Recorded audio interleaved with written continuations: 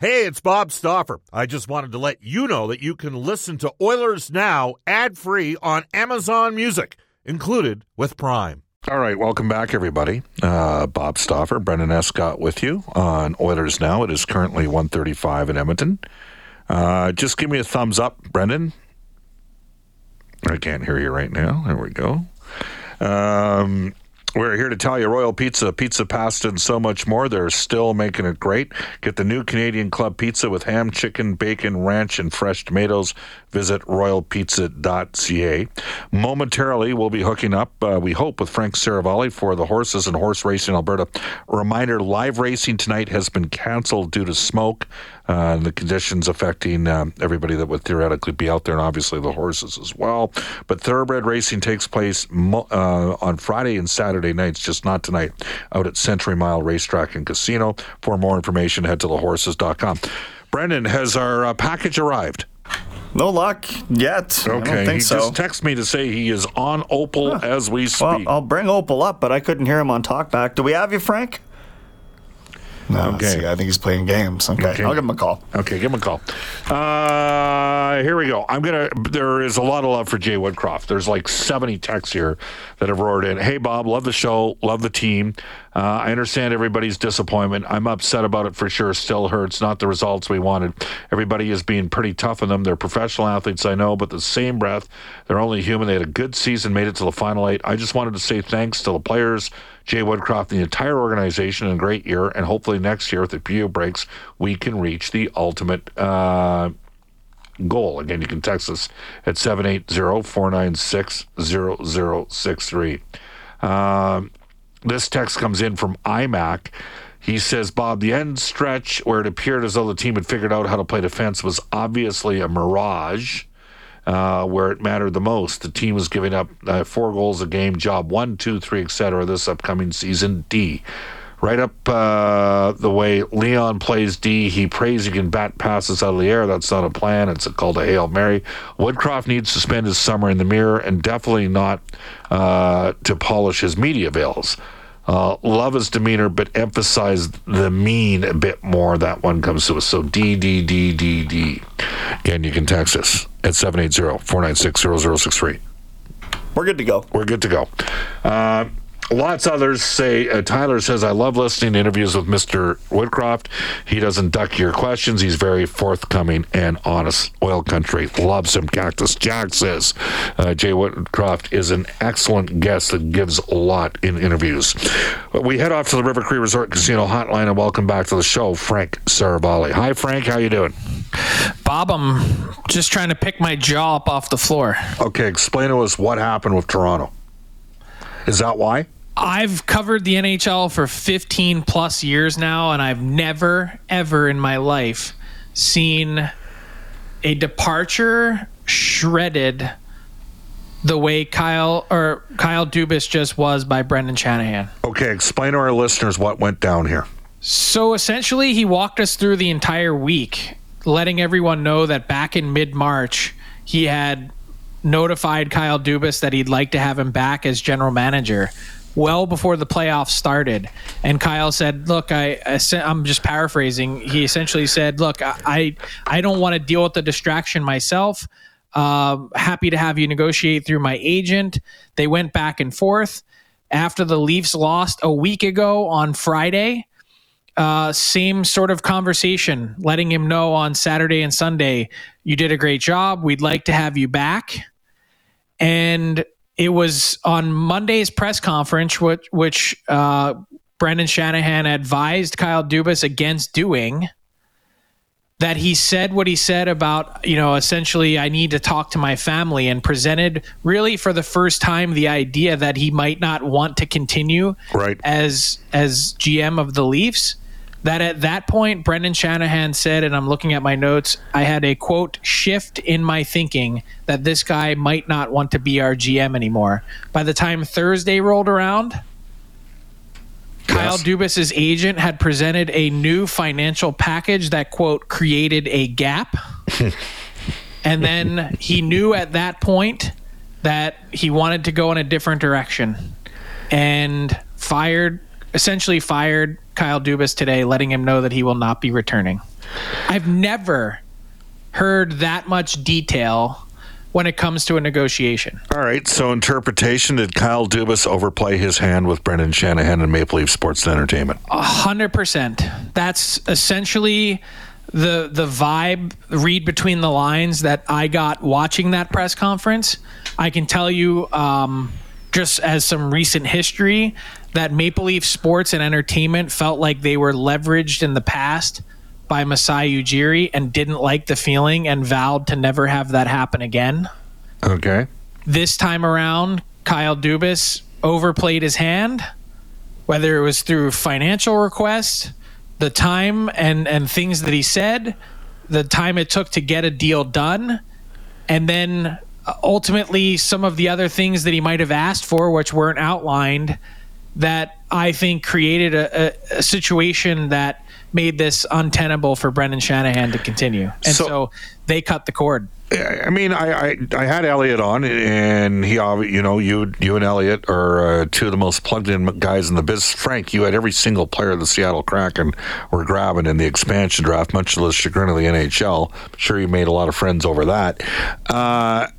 What's your take on the perception of the work, of the body of work that Dubas did in Toronto? Because you talk to some hockey people and they'll say, well, the Leafs have built a top analytics team, an excellent development squad, real good use of video.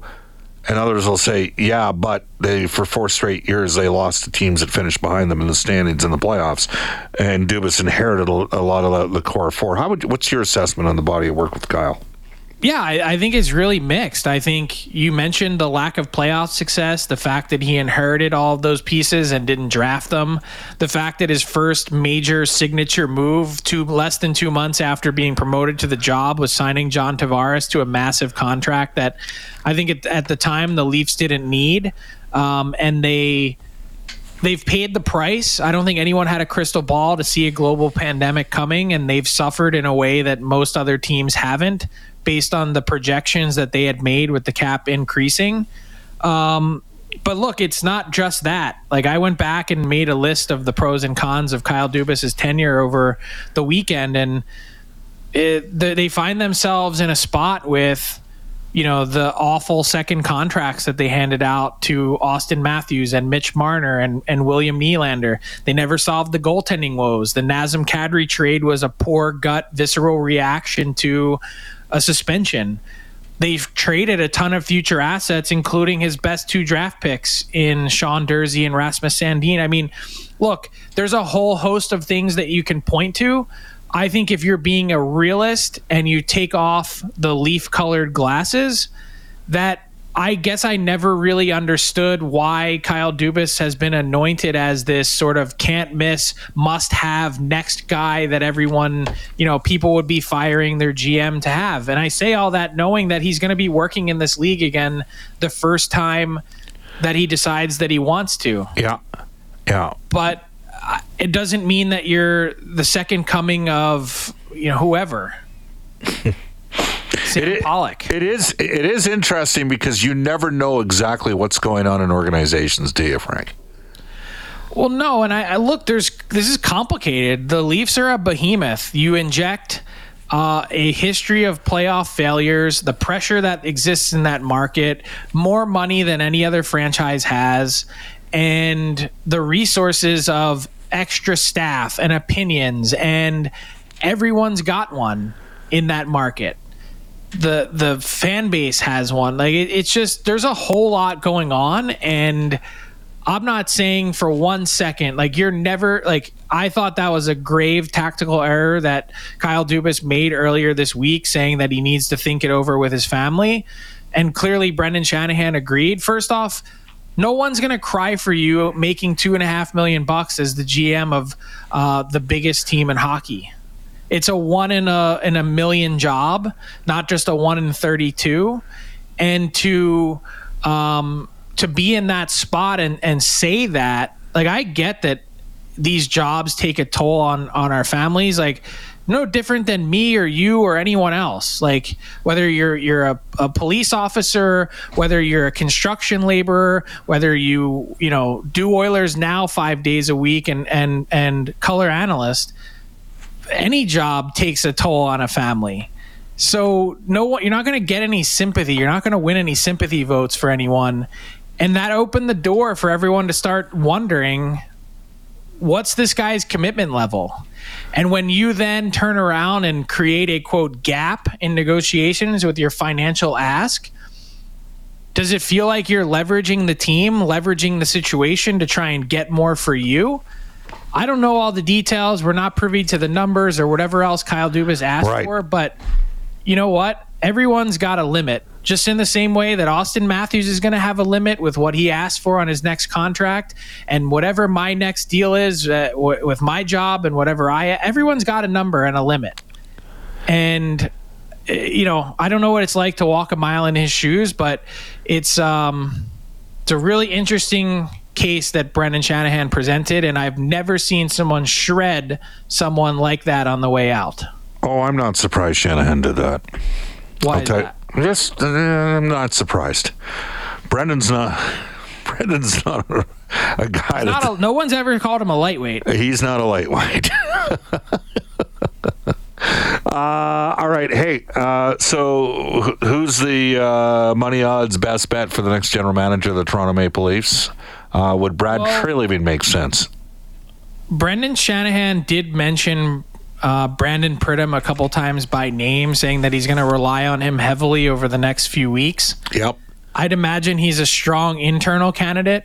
Yep. But I would have to think that Brad Treliving rises to the top of any list of someone that, someone's making. I think there's a few other names out there that'll probably get some play, whether it's Matthew Darche in Tampa or potentially a Mark Bergevin. Would he consider someone like a Chris Draper that he used to play with in Detroit? Whatever the case is, there's probably, a list of those Brendan Shanahan connections that will be presented. But, I could tell you that I think there's some real intrigue and interest there would be in Brad Treliving. We're joined right now by Frank Seravalli for the Horses and Horse Racing Alberta. Reminder, no live racing tonight due to the smoke situation in Alberta right now. How's that going, by the way? Well, we're gutting our way through it. People are finding, Albertans are resilient. And there's some communities like Drayton Valley that have really had the crap kicked out of them. It's been a tough go here.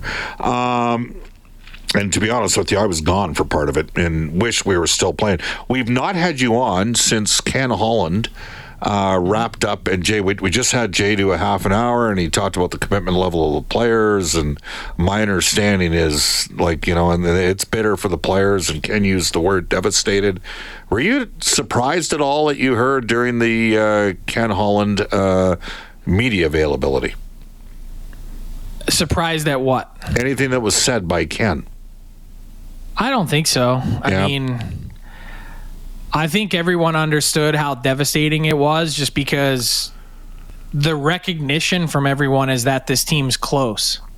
I think it's a lot harder to take when you know that you have something good, as opposed to what you feel in Toronto is, they got to the same round and lost, but what you feel in Toronto is they're not even close. At least that's how I look at it.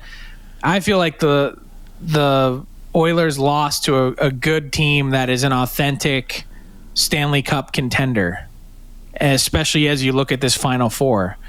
So the core is there. That's unquestioned. I think there were some untimely injury issues. We broke all this down already, but Ken Holland's thought process, I just keep thinking of the metaphor he used, that I don't invest in green bananas because I'm not going to be around to see them eat them when they're ripe. I thought that was intriguing. I think everyone's curious about what the Oilers look like 1 year from now, but the point being, not any one person in this organization, player, coach, whoever is associated, the point to drive home is that the Edmonton Oilers are fully 100% invested in being that last team standing next year. And to look beyond that, you always have to. Yep. You always have to think about a 5-year plan, but this is the here and now, and this is what matters. Yeah, I mean, they were devastated. We know that. I think this is a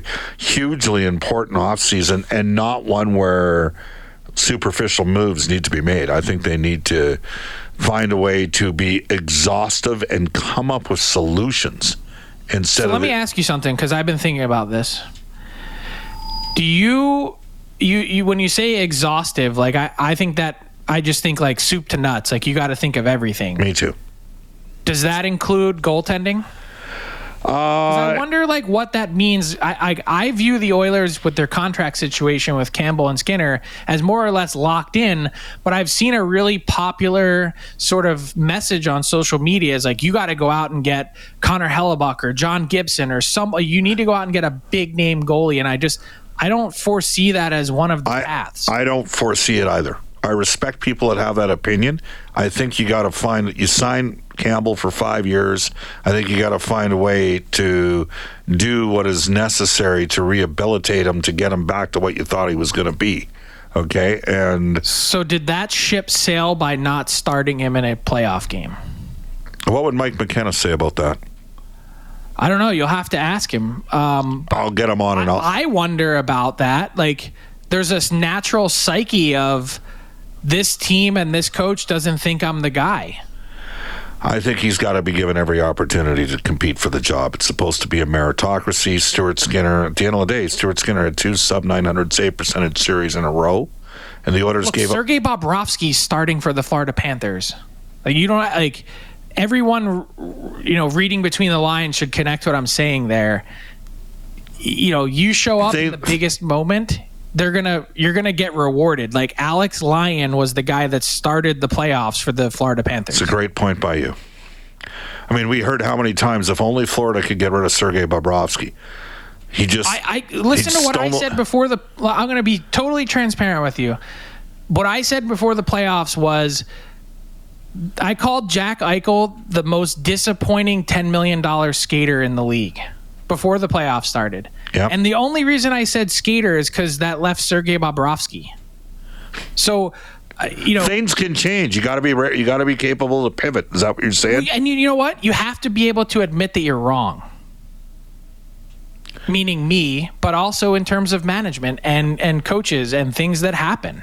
Yeah. Things change. You have to be ready and willing to change your opinion and change your mind. You have to go into it with an open mind. Yeah. Well, and we asked Jay about that very decision, and he said that ultimately the final decision came down to him, but he certainly talked to a lot of different people to get perspective, and they rode Skinner.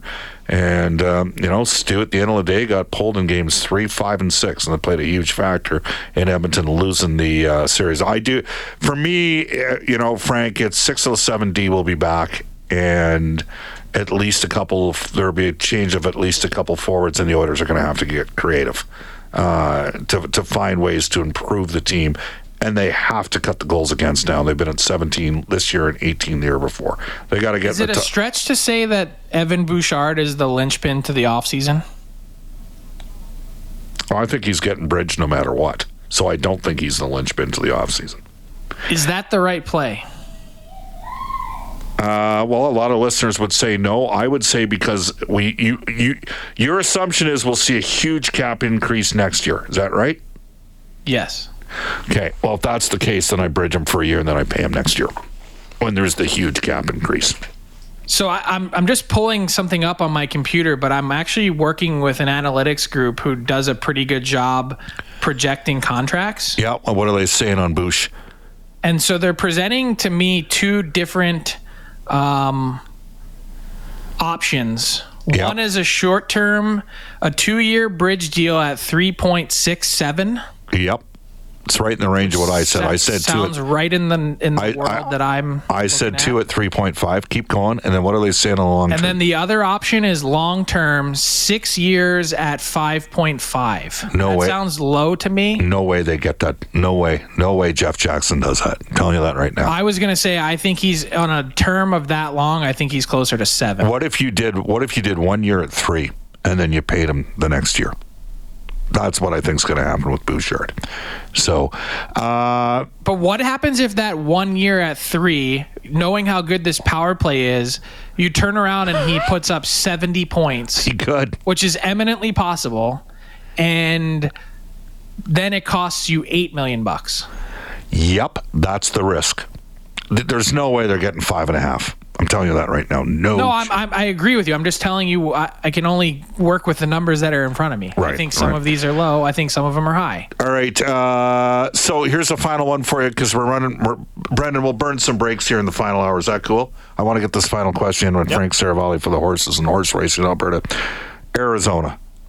Is it time to just punt? It's beyond time. I can't even believe this is a question. Like the Coyotes social media account just put out another. I think they're just trolling us by now, but they just put out another thing was, if this tweet gets 20,000 likes, we'll tell you what our plans are for a new arena. Stop. How about you just focus on getting 20,000 votes in Tempe and we wouldn't have this problem? I can't believe that this is a thing. I can't believe that they're even making light of it now. This is an NHL franchise, one of 32, not a local junior B team. They have sucked the life out of revenue sharing for the last 15 years in this league. And to think that they're going to go do it again next year in a 4,500 seat arena, it makes the NHL look like they got caught with their pants down with this vote on Tuesday and they weren't expecting this and didn't see it coming. I've been telling anyone that would listen, I've been telling them from people that I hear boots on the ground in Arizona that this vote was going to be a no. You can go back and listen to the clips on my podcast. No, you said it on the show. And instead they kept saying, our polling shows us comfortably in the lead. Wow. Yeah. That's worth something. Frank, we went the extra hour here over the last month. You stepped up. Thanks for helping us in Oilers Now. We look forward to Tuesday, okay? My pleasure. Take care. Have a good long weekend. Yeah, I'm going to enjoy it. That is Frank Seravalli for the horses and horse racing Alberta. Again, no live racing tonight at Century Mile due to the smoke. They don't want to risk, obviously, the horses as well as everybody that's out there out at Century Mile. It is 1:56 and a half. We'll head off, take a break here, marry a break, and get to a global news weather traffic update with Randy Kilburn at 2:06. John Shannon for Legacy Heating and Cooling.